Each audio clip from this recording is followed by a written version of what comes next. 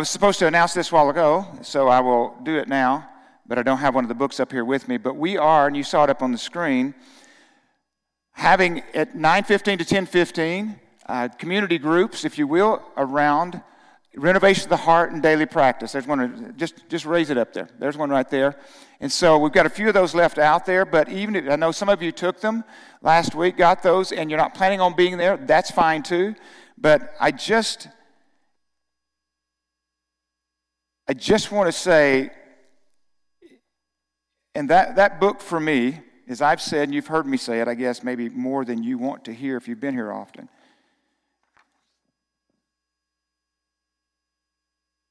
It's a transformational understanding for me.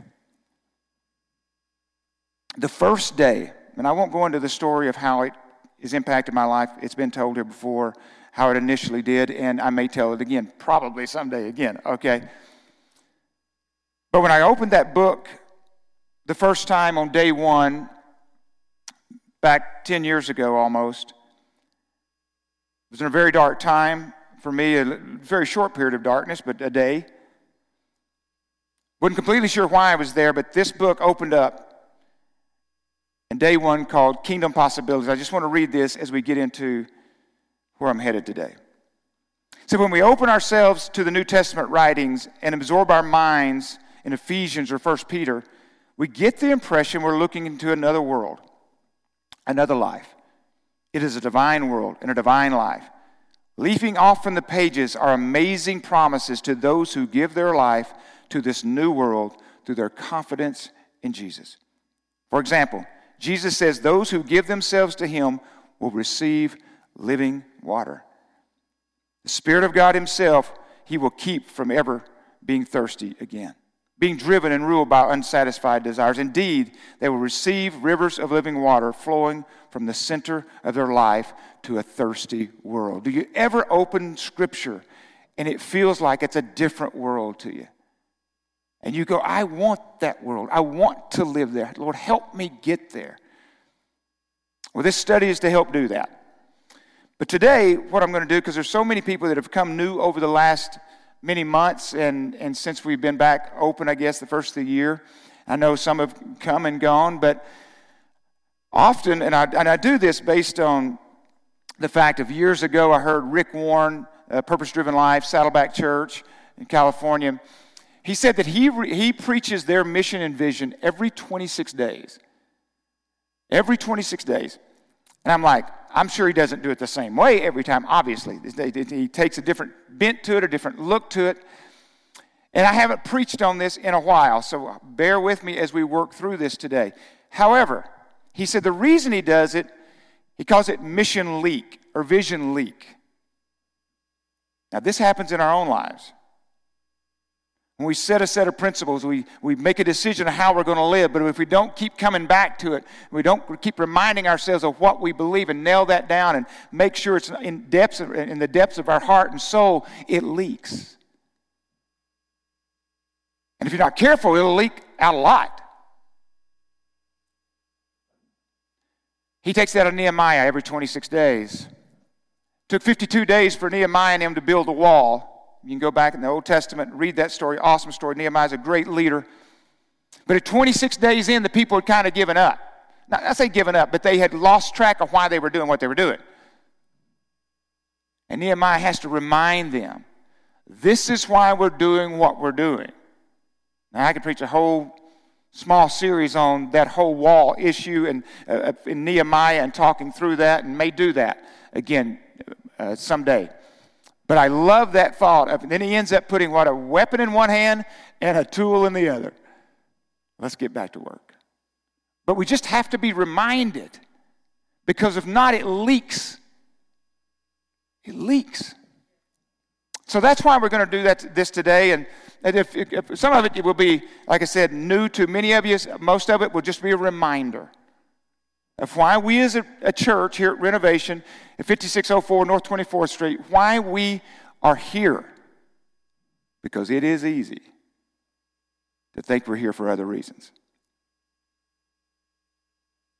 Now, I do want to show this picture. Some of you may not know, we came over in 2012. We actually remodeled most of this campus. We shut it down for almost a year, 9 months or so. I don't know if we have a couple of slides here. This was the sanctuary before.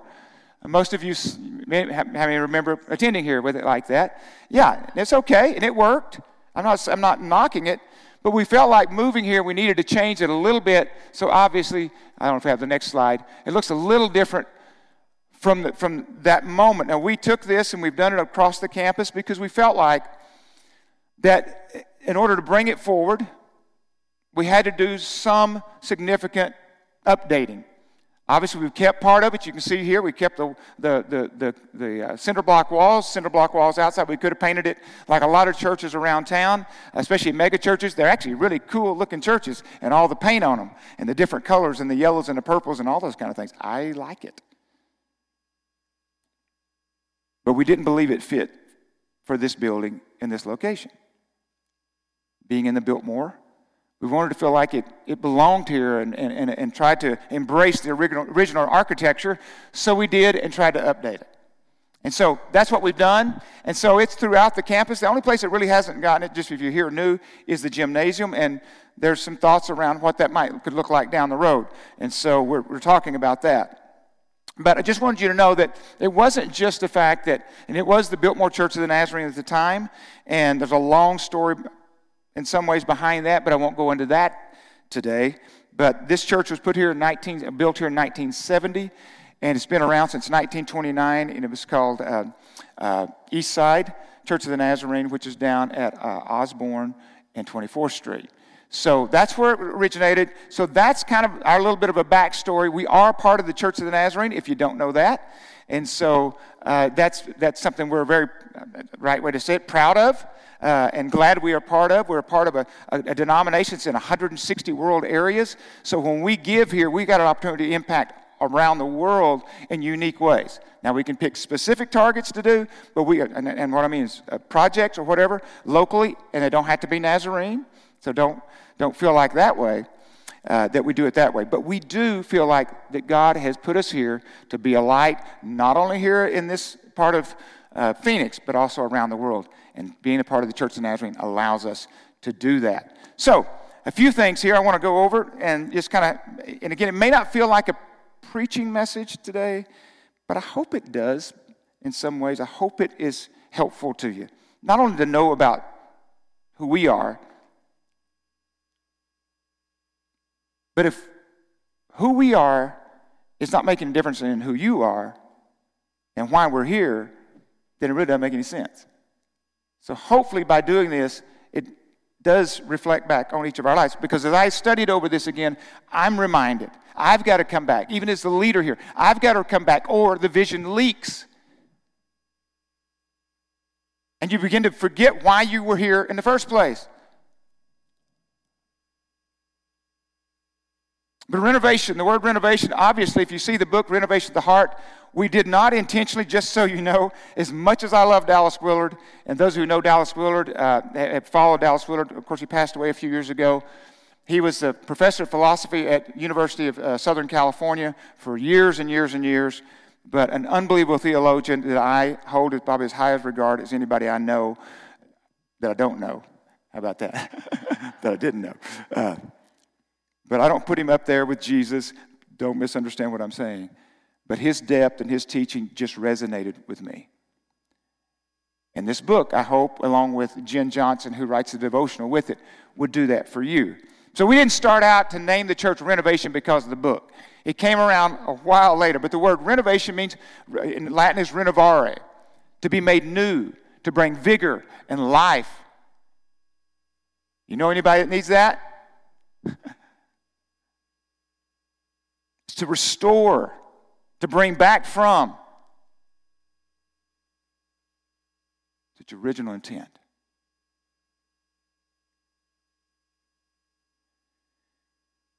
Can you imagine? Here's the problem with renovation. Can you imagine the local government, federal government, your HOA, whoever, who has some authority over your home, come knocking on your door, and you open the door and they go, "We've come to renovate your house." I don't want my house renovated. I like my house. I've renovated before. It's messy. You're in the middle of it going, I don't want to do it. I wish I just left it the way it was. Anybody ever been there? You're just going, it's just been better off leaving it alone because it's just...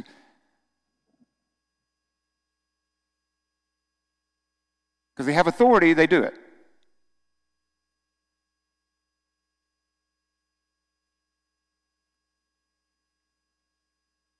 Have you ever been an unwilling participant in God's renovation of your life?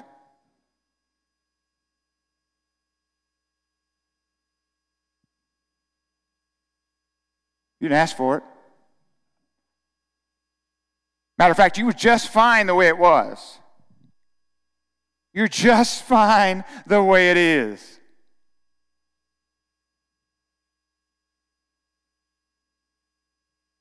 But here comes the renovation project. Now, my advice is to Kurt Gentry and to any of you, as soon as you realize that God is up to a renovation, join in.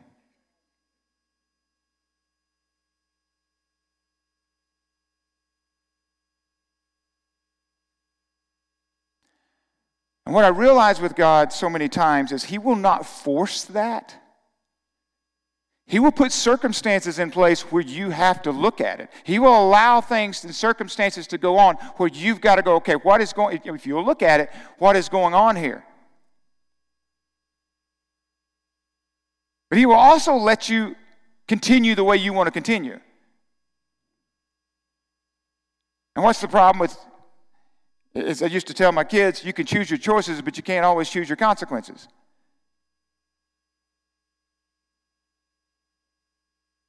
So when God comes to renovate, and that doesn't mean you're doing something wrong. That's the deal. God comes to transform. We'll get into that in a minute. He comes to transform because He wants you to be more like Him. And sometimes He can't work on that till He gets this figured out, till you work through that. And once you get there, now you're ready to be changed to there.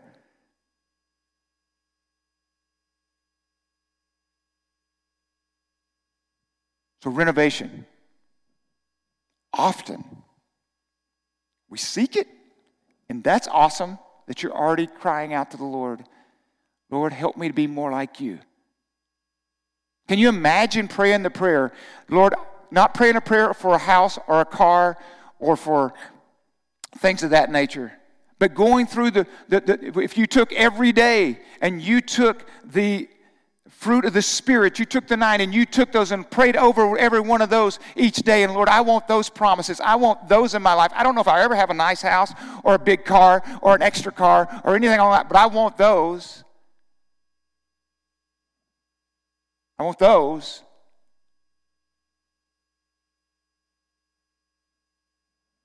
So the renovation doesn't always come the way we predict. And it doesn't mean that God is always going to give new circumstances. Oh, you wanted this circumstance? Oh, I love you so much, I'll give you that. Sometimes our circumstances don't change. It's us that's got to change in the middle of the circumstances.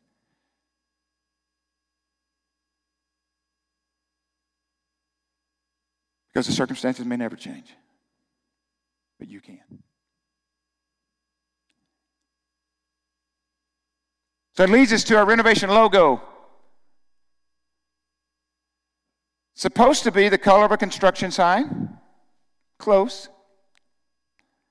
And as we were talking about it one day, Allie and Josiah and I talking through it, the big thing that came out of it was, you know, when you're having a construction zone, we were working out in the gymnasium doing some things out there, and we had a sign up, and it said, "Pardon our mess, we're under construction."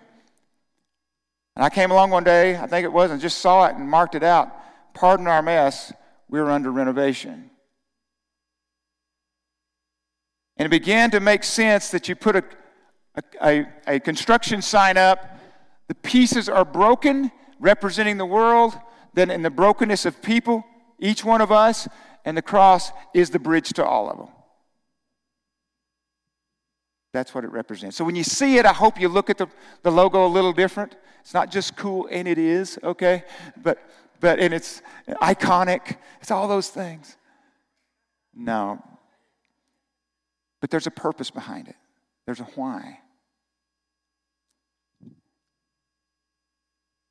So our vision is to raise up influencers through spiritual transformation to be salt and light where we're engaged and influential.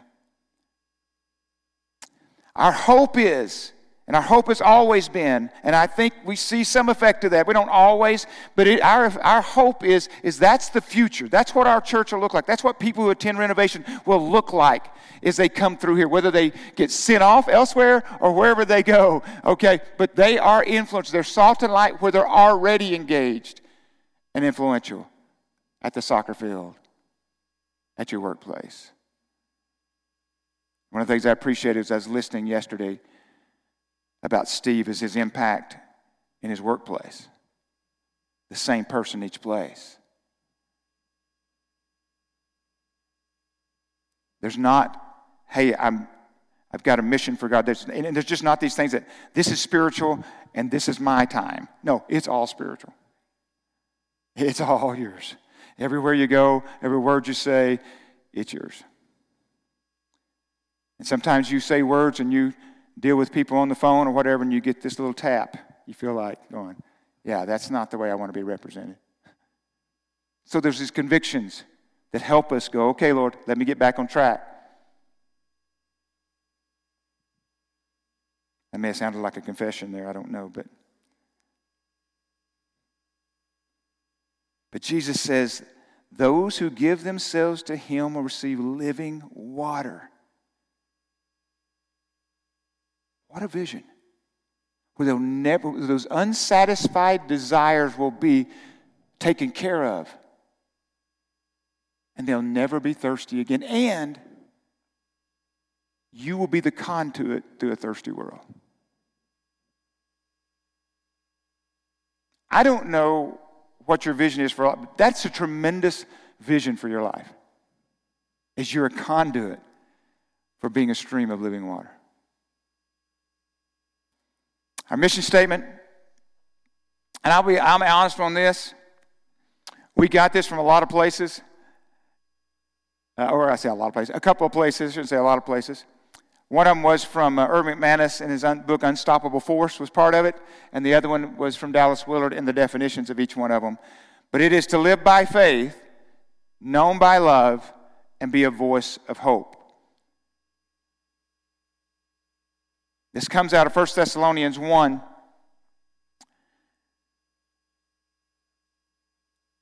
I'm going to read verse 3 here. Well, we can read all of it. I think you've got it all up there. Paul, Silas, and Timothy to the church of the Thessalonians, in God the Father and Lord Jesus Christ, grace and peace to you. We always thank God for all of you and continually mention you in our prayers. We remember before our God and Father your work produced by faith, your labor prompted by love, and your endurance inspired by hope in our Lord Jesus Christ.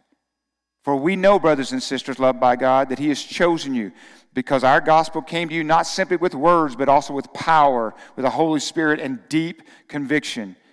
You know how we lived among you for your sake. You became imitators of us, influencers. It sounds like Paul and Silas. You became imitators of us and of the Lord, for you welcomed the message in the midst of severe suffering with the joy given by the Holy Spirit.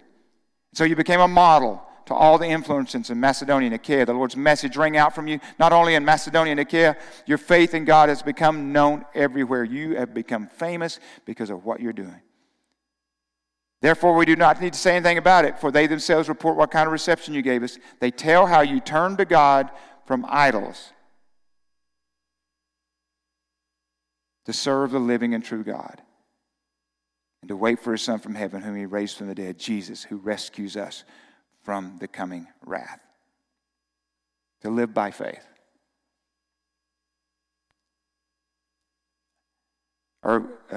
Dallas Willard says, faith, it is a confidence in the unseen good grounded in reality. It's more than theology. I love what Brian Houston says about faithfulness. Because faith is God's work in us. Faithfulness is on our end. He said, faithfulness is holding on to your onto your purpose and trusting in God's goodness in the midst of all the peaks, celebrations, and mountaintops, as well as the trials, temptations, and tragedies that life throws at you. This is how you grow, grounded in grace. This is sometimes difficult, and I will speak for myself. It's sometimes difficult to believe, but you know it's true, that to continue to believe that God has a greater future than anything that's been in the past. Whatever is in front of you, because He's trying to transform us. He's trying to change us. And when we allow Him to have those renovations, small or large, He is moving us to a different place than we were before, than we ever were before. Even though some things may be harder, if we're being transformed into His likeness, then it's always going to be better. Obviously, this ends in heaven, when we'll never be fully transformed into His likeness. But this desire to walk by faith means that whatever's going on is for my good somehow or another. To be more like Christ. And the value of transformation is one of our values here at Renovation. Our three values are transformation, mercy, and community. The transformation is one of the hardest things. I don't have the slides up here, my Barna slides or anything along that line that I often use. One of the hardest things. First, I think the hardest thing. You can lead all kinds of different organizations. You can lead people. Many people lead thousands. Sometimes you lead in your home. But one of the hardest things you'll ever do in transformation is lead yourself. I'd rather try to tell you what to do. I'd rather look with lenses that I can point out what needs to happen in your life. But one of the hardest things is looking in my own life and asking that question. God, what are you doing in me? What do you want to do in me? Because sometimes when we look into our life, we find monsters in there. We find things we don't want there. But both of them are hard, leading yourself and leading others, especially in transformation, because again, we can get in a mode, a lane, and say, okay, if I just do this, this, and this, church attendance, giving maybe, volunteering some, well, I'm in. When the desire, and I've been going back this week reading again, different books that I've been read over the years, returning to holiness. Without it, you will not see God. So transformation is critical. But Jesus promises rivers of living water flowing from the center of our lives. I don't believe He would promise that. I think it's 2 Corinthians talks about the promises of Jesus are a yes. So when we come to Christ, these promises, if you knew the promises of God were all, that there's already a yes attached to those promises, why wouldn't you take this scripture and figure out, I've read between 3,500 and some people say 7,000, I don't know how many promises there are in here. If you knew they were a yes, why would you not look for them?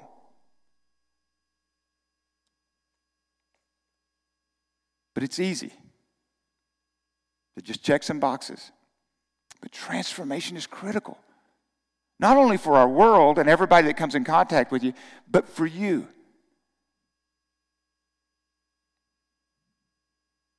Known by love. This is Willard's definition. We love others when we promote their good, when we wish them well. You love your neighbor by treating that person, regardless of who they are, the way that you want to be treated.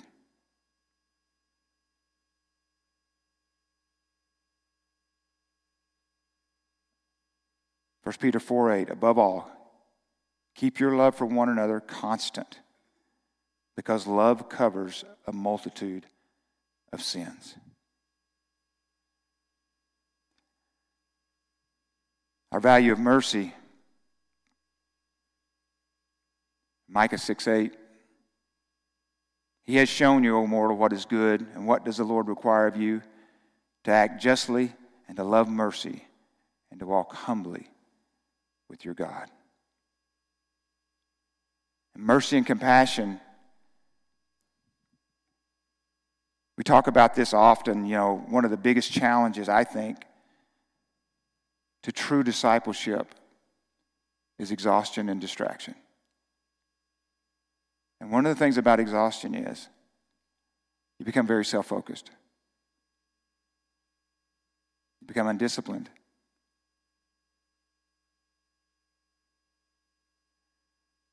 It's hard to have mercy and compassion. It literally means you feel it in your bowels. You literally, it's so deep within you. You sense the weight of what that person's carrying, and for the people around you.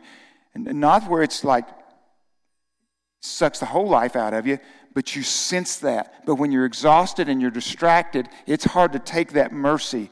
Yeah, you will at times give someone a little compassion, but this is more than on occasion giving $1 here or there, or on occasion patting somebody on the back, or on occasion praying for somebody. This is a way of life. That your eyes are up, and we talked about, I used to tell teenagers all the time, get your head up and ask for the eyes of Christ. Just let that be your prayer. As you walk through the world each day, keep your head up. Of course, that was before cell phones, okay?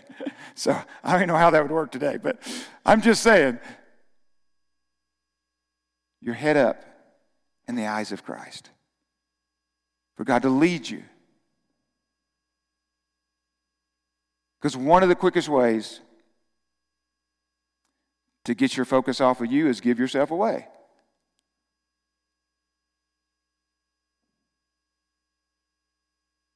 But as a church, to have that heart of mercy, the voice of hope, it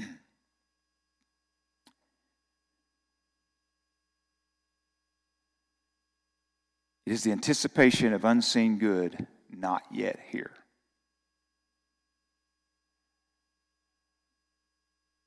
One of the challenges I think even over this last year or so has been, it was kind of funny, not funny, but 15 days to stop then another month. Maybe by the fall we'll be out, okay, maybe by first of the year, maybe by next season. You kind of go through these things of going, you just kept hoping.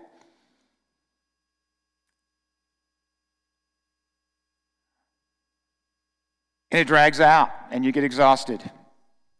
And if you're not careful, the leak, the vision leak, the personal leak of hope begins to leak out. When you're dependent on other people to give you hope, instead of looking to the one that can only give you hope. Because everything in this world is temporary. What I mean by that is, we're only here for a short period of time. James says we're as a mist, here today, gone tomorrow. So everything is temporary in that sense, in light of eternity. Everything.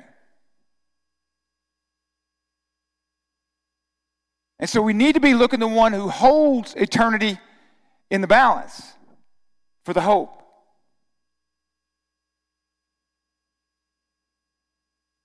But it's hard. If you get a diagnosis, a little OCD, you Google it to death, don't you? Because you're looking for your hope elsewhere. Doesn't mean you don't need to be informed. But if you're not careful, that's what happens. And it leaks. But one thing I'm convinced of, God is not waking up every day. The reason why I can continue to walk and continue to move forward, and you can continue to walk, continue to move forward, is because God's not waking up one day trying to figure out what to do with you. He's got a plan for you. He's got a purpose for you, and He wants you to just draw near to Him. So He draws near to you.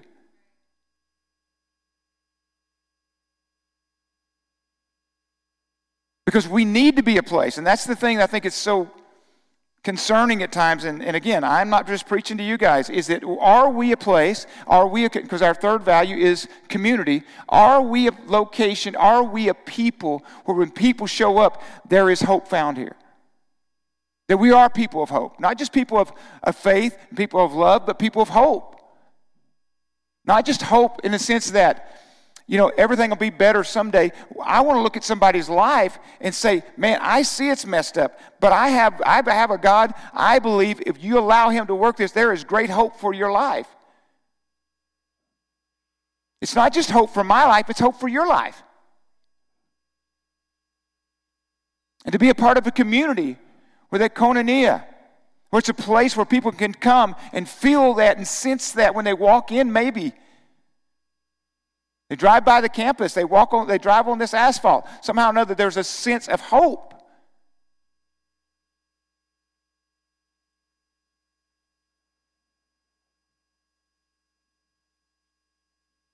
We're in a world today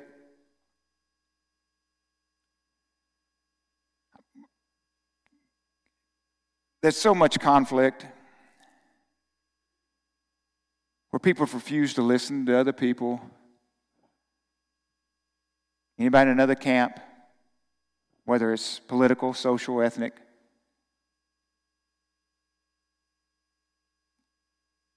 But we as a people of God don't love people because of diversity. We love people because of sameness. You're created in the image of God. You were created in the image of God. And that's sacred.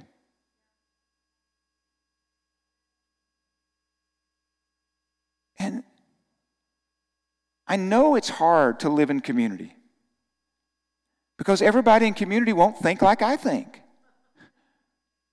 Right? Would it just be better if everybody kind of did what I did? But it isn't true. In community, the most annoying people are there. Not all of them, but some of them. And you get to practice this. Because if everybody was like you, anybody can love their friends. But Jesus says, love those that are not like, love your enemies. Because you can't do that without me.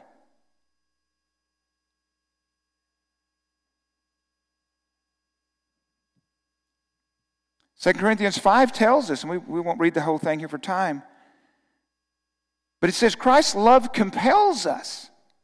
It should drive us. It should drag us out of bed in the morning and push us out the door if we're going out the door. Many of you work at home. You know what I'm saying?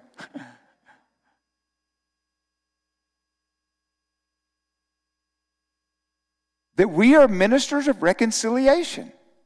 We're to be drawing men and women, young and old, all groups, back to Him. And then back to each other. Community.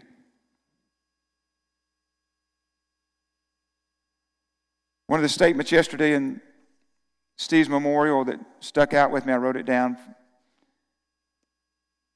There's still work to be done.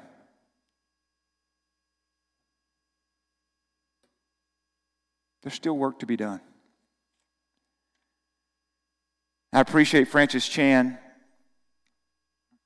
and Josiah. You guys come on down. We do communion.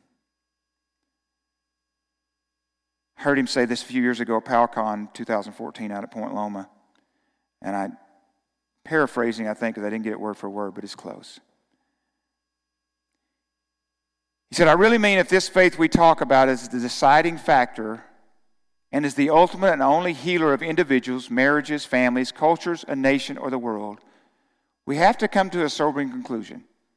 Either there are individual lives, marriages, families, cultures, nations, or a world at stake, or they are not. And if they are not, let's go do something else with our lives. If they are not, it really makes no sense for us to meet. But if this faith is a deciding factor and is the ultimate and only healer of all these mentioned, then we need to take this real serious and get busy. There's work to be done. 1 Thessalonians 5 says, but with power, the Holy Spirit, and deep conviction, you became a model. By living by faith, known by love, and a voice of hope. As I said earlier, James 4:8 says, Scripture says, draw near to God, and He will draw near to you. But it's the second part of that passage, as we go to communion, that keeps us from drawing close. Because James 4:8b says, wash your hands, you sinners, and purify your hearts, you double-minded. That doesn't sound like a blessing for sure, right? But we got to keep coming back. What's crept in? What's leaked?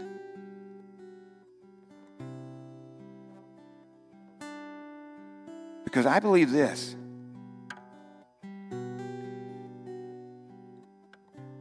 We desperately need to draw near to God. The more I seek you, the more I find you. And just stay on that direction. Until we know that God is drawing us near and allow His presence to literally change everything about our lives. You cannot be in the presence of God and remain the same. It is impossible. Draw near to God, and He will draw near to you. It is simple, yet so profound. When I seek you, the more I find you. And the more I find you, the more I love you. Lord, as we move into time of preparation for the Lord's Supper,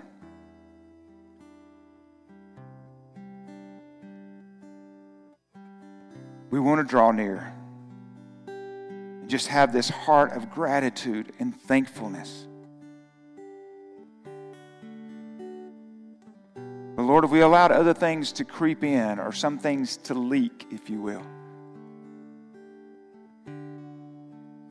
I pray that you'd just give us in these moments, almost like there's a movie screen in our minds. I know that's a downgrade from our mind, Lord. I get it. But just areas, maybe even our prayer life.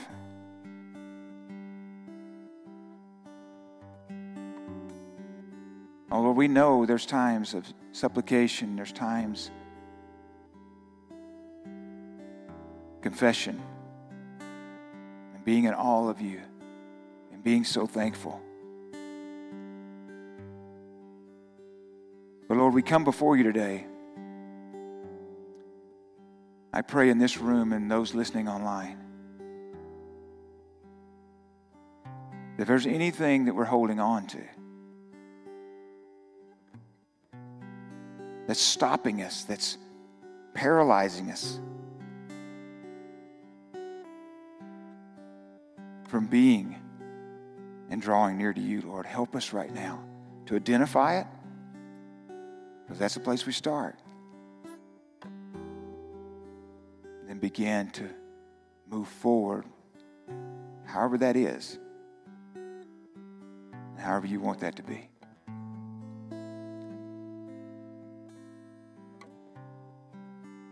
But we don't come to the table today, Lord,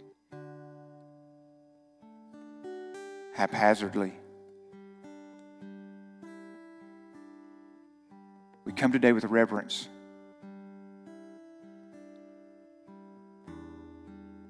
Adoration.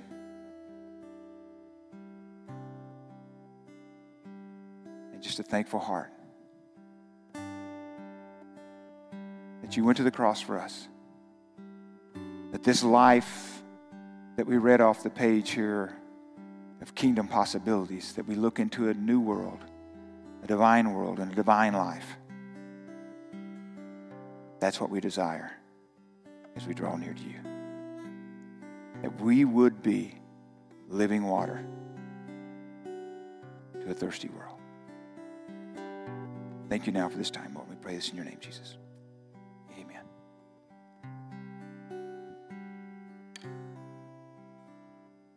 If you would now, take the elements, and I'm going to read something so you're prepared.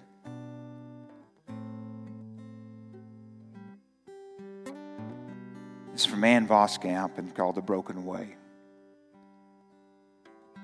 I've read it here before, but just every time I read it, as I was reading it this week. Continually make the ever-present Christ present. Continuously re-remembering the sweetness ran in the brokenness. In shattered places with broken people, we are most near the broken heart of Christ and find out our whole selves through the mystery of death and resurrection, through the mystery of brokenness and abundance. We are the body sustained by his brokenness, his givenness sustained by the Last Supper that for centuries is simply called Thanksgiving.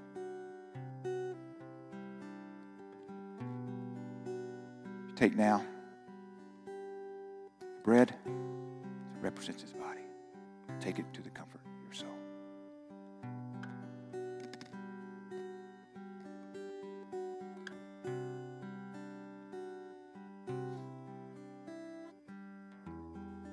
Lord, as we about to drink the juice, not only are we thankful for the blood that was shed, we're thankful for the power of the blood that allows us to overcome. But we drink it now in remembrance of what you've done for us. Take and drink for your comfort.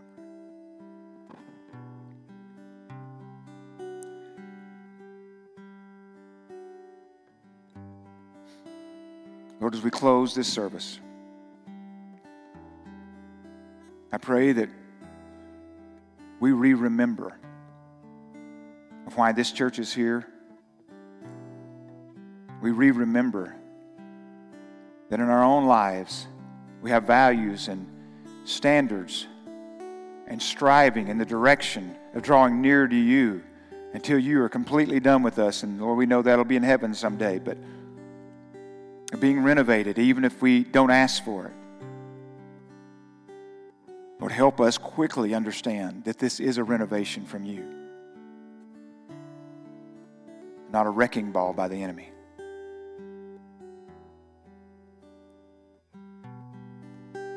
Help us, Lord, to be everything you imagined when we were born. Lord, I have a feeling if we could imagine what you imagine, our minds would be pretty blown. And Lord, today, if someone in this room has never accepted you as Savior, to get on that track, I pray this day they confess with their mouth and believe in their heart that you were who you say you were, and you are who you say you are. That you died on that cross and raised from the dead. They confess for them that they shall be saved.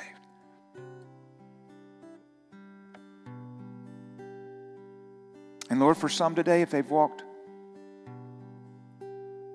as the old song says, 10,000 steps away, It's only one step back. To fall into your arms. Thank you for this day, Lord. We pray this in your name, Jesus. Amen.